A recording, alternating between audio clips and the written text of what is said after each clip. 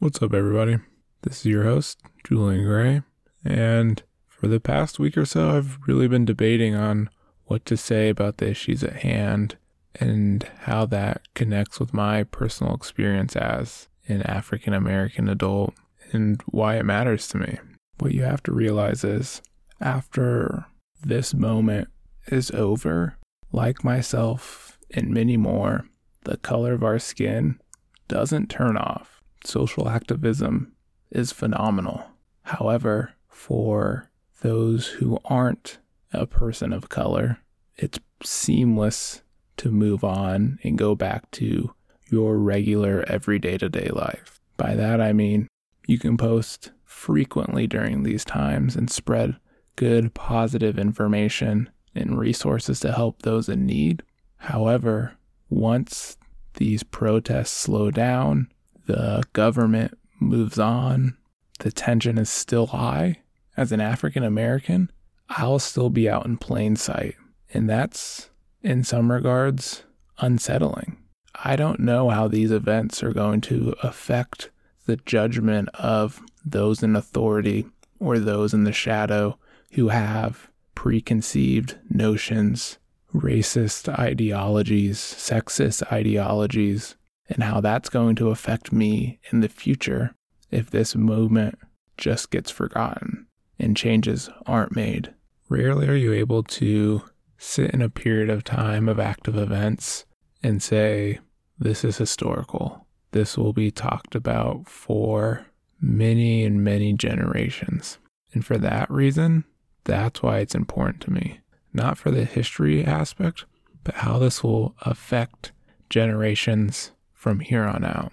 Though the generations before me walked in the civil rights movements and made their voices heard and made life today a bit better than it was before, our generation in this time is trying to push it further so that in the future, if I have children or grandchildren, etc., that they live a better life than I've lived.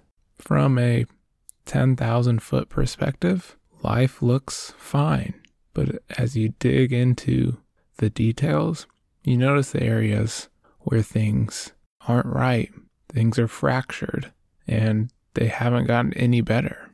I grew up in Oregon. Oregon is 2 to 6% African American, and the area I grew up was probably more close to the 2 to 3% African American. I'm thankful for where I grew up, as it was very inclusive, friendly, free, and kind. Rarely did you see hatred or disgust or these types of emotions out in the public frequently. However, that didn't stop me from getting pulled over 22 times in between the ages of 17 and 21. And of those 22 times I was pulled over, I never got a ticket. My record's clean. And it's just like many other perspectives you've heard thus far. Those incidents aren't abnormalities. It's frequent and it's unsettling. To be honest, every time I got pulled over, I was more scared each time. Not because I had done something wrong, because I knew I hadn't, but because I didn't know what the outcome would be. I was pulled over for not signaling far enough out, not coming to a complete stop, looking lost, things that normally go unchecked. And each and every time, it was simply a brushed off, but I was questioned often. Where are you coming from? Why are you out so late? Where are you going? What's in that side seat? And it happened often. Further, going to restaurants or the store with my African American friends, though it wasn't harmful, we knew that we're being stared at and looked at in a different way than everyone else at this Walmart or mall or restaurant. And it's always going to be unsettling. And it's not right for an individual to have that fear for no reason besides prejudice towards someone's skin tone or features. That's my biggest worry when I have kids, or if I have kids, is how they'll be judged, how they'll be viewed. I don't want them ever to have the feeling that I've had countless times, that I have to work 10 times harder to be noticed fairly as an African American than some of my other friends or colleagues in some regards. That may not be true, but that's how I feel based on how things have progressed in society. The numbers are overwhelming of this prejudice and racism. An example, say John and Jamal both submit a resume. They are 100% identical. If not, Jamal's is slightly better. John is still 2 times more likely to get an interview or hired for that job just on the basis of his name and the implicit bias suggested towards Jamal or African American or unique sounding names. That's a future I don't want my children to go through. And if it's not just the name, what if they're being hired or chosen for the wrong reasons? The last thing I want is for someone to be chosen just because they're black. You never want to be referred to as the black friend. You just want to be the friend. And that, once again, happens more often than one can imagine. That's my black friend, or he's the black friend in our circle. Being described, I was hanging out with so-and-so. They're black. Yeah, it's a differentiator, but they're still just your friend. And this implicit bias continues to grow as more stereotypes or judgments or depictions in the media continue to expand. Implicit bias is only going to get worse. Even as a black man, I have implicit bias that puts me on edge or puts me in a thought process that shouldn't ever occur. An example, a few friends and I went to Walmart while in high school, bought a couple movies, and the people in front of us had bought similar movies. They went through just fine and walked out. We go through and all of us get carded. And at that time, I was in my mind trying to rationalize, why am I being carded? They just bought movies. Why are my friends being carded? Is it because we're black? And it took me 10 to 15 minutes to ask my friends, hey, why were we just carded? Were we profiled? What was up with that? No, we just bought a movie that was rated R, require the ID check. Perfectly normal. But that's how day-to-day life goes for an African American. Whether it's normal scenarios that you interpret as race first just based on what you've seen, or it's walking through a neighborhood. Anytime I'm walking through a neighborhood, and at this point in my life, I'm lucky to live in a nicer area. But every time I go on a walk, a run, jog, go play basketball, and police drive by, I feel a sense of anxiety, being nervous, looking over my shoulder, straightening things up, just to look as least suspicious as possible in any nature. I could just be shooting free throws, and I'll have to think to myself, what will make me look better so that they don't potentially come and ask any questions? And there's no reason I should be thinking that way. And that's never comfortable. It won't ever be comfortable. And until police brutality and abuse of authority is put in check, things aren't going to change. I hate the term, oh, it's just a bad apple.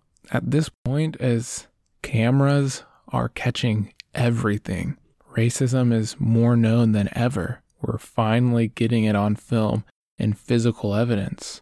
You're starting to realize it's not a bad apple.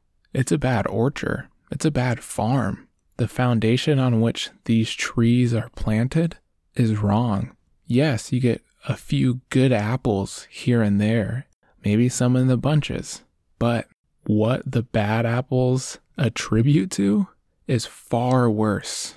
And that's where you and I step in to fix our problem here. It's the education, the voting, questioning, little things, just like checking a friend when they're using racist, sexist terms or ideologies. They're dispersing incorrect facts. They're pushing a narrative that is false. Being able to step in and say that you're wrong. You're only making the situation worse. And if that person isn't okay with you saying that and gets defensive or pushes you off, that's not someone you want to be around. And there's tons of people like that. That's how they are.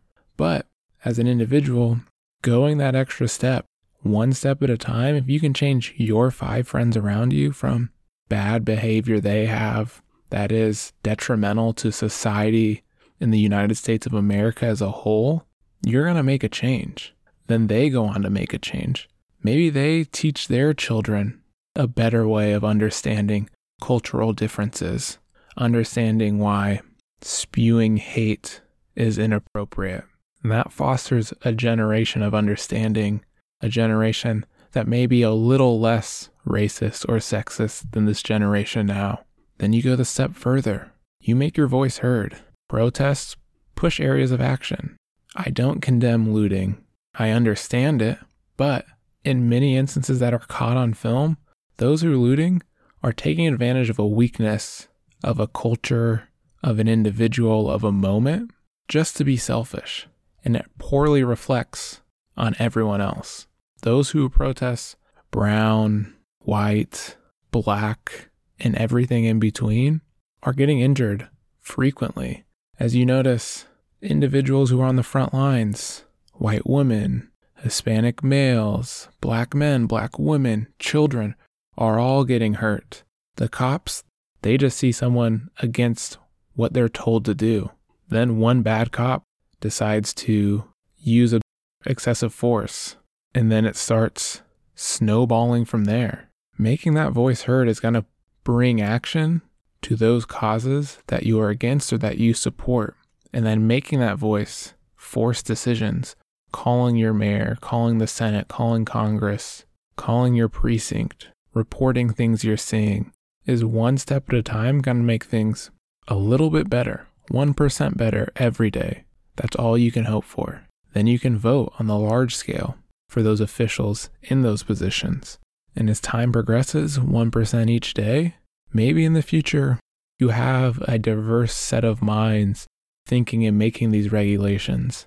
And that's when things become fair. Often you see people say Black Lives Matter, then people respond with all lives matter. But all lives aren't treated equal. And until lives are treated equal, this tension is going to continue to build. There's continuing to be chaos, riots, injuries, deaths. And truly, that's not what anyone wants. Everyone just wants to be right on their own side. And as time progresses and you elect and people become educated, that's when changes are made. You look at an example that is harming the African American community significantly. Mass incarceration. Some are calling it the new Jim Crow. You're seeing African American individuals going to jail for having an ounce, $60 of paraphernalia, drugs, and going to jail for 10 to 20 years, while we notice hundreds of kids in college, white kids in college, doing those same drugs on mass quantities and just getting a slap on the wrist. What's worse is these are publicly funded prisons. There's incentives to put people in jail. There's quotas to make. Now you start introducing a reward for prejudice and wrongdoing.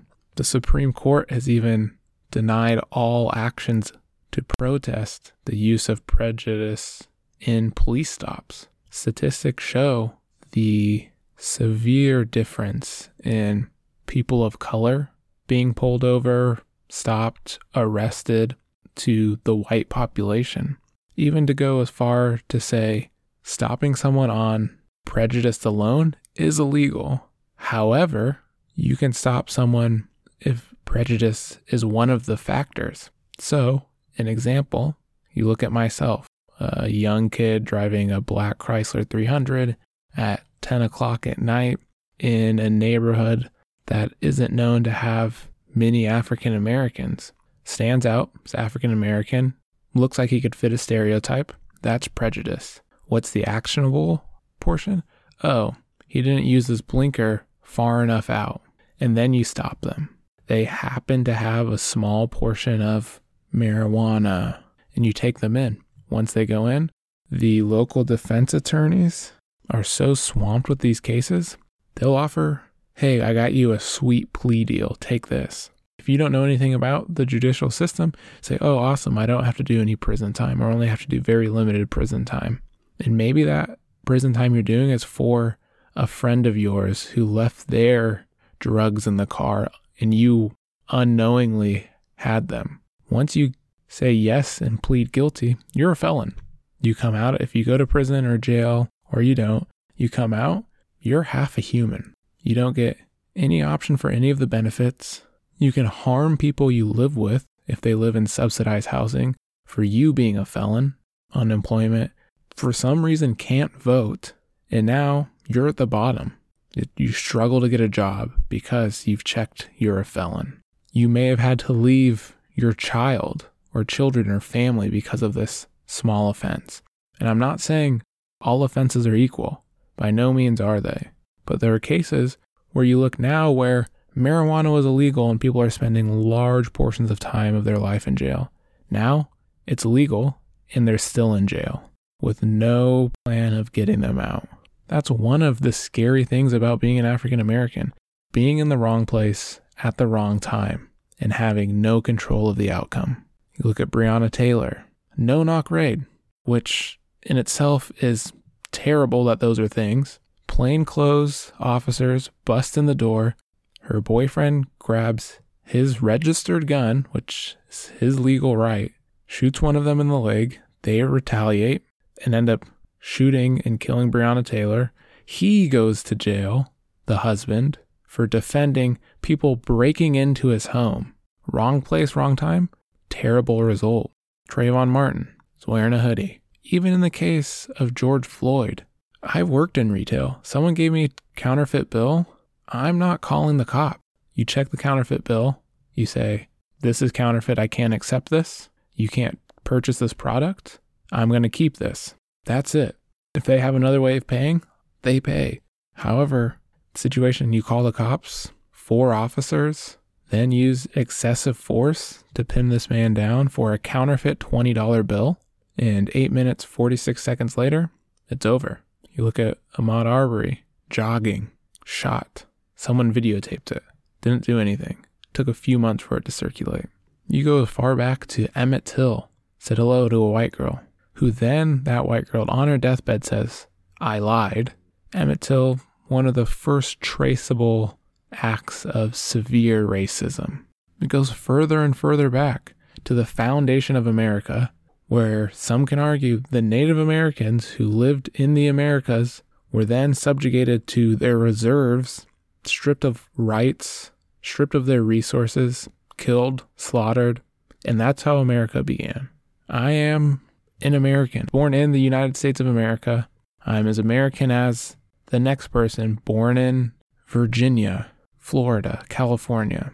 But because the color of my skin is slightly different, I'm going to be judged and I can be harmed for being in the wrong place at the wrong time. And that's why I care for this movement, is so that my kids or future generations don't have to go through that pain. And I'm going to leave it off with this clip from Malcolm X in 1962. I ask you just to be 1% better every day, and I'll catch you next week. In order for you and me to devise some kind of method or strategy to offset some of the events or repetition of the events that have taken place here in Los Angeles recently, we have to go to the root. We have to go to the cause. Dealing with the condition itself is not enough. And it is because of our effort toward getting straight to the root that people oftentimes think we're dealing in hate. We are oppressed. We are exploited. We are downtrodden. We are denied not only civil rights, but even human rights. So the only way we're going to get some of this oppression and exploitation away from us or aside from us is come together against the common enemy. Who taught you to hate the texture of your hair? Who taught you to hate the color of your skin to such extent that you bleach to get like the white man? Who taught you to hate the shape of your nose and the shape of your lips? Who taught you to hate yourself from the top of your head to the soles of your feet? Who taught you to hate your own kind? Who taught you to hate the race that you belong to? So much so that you don't want to be around each other.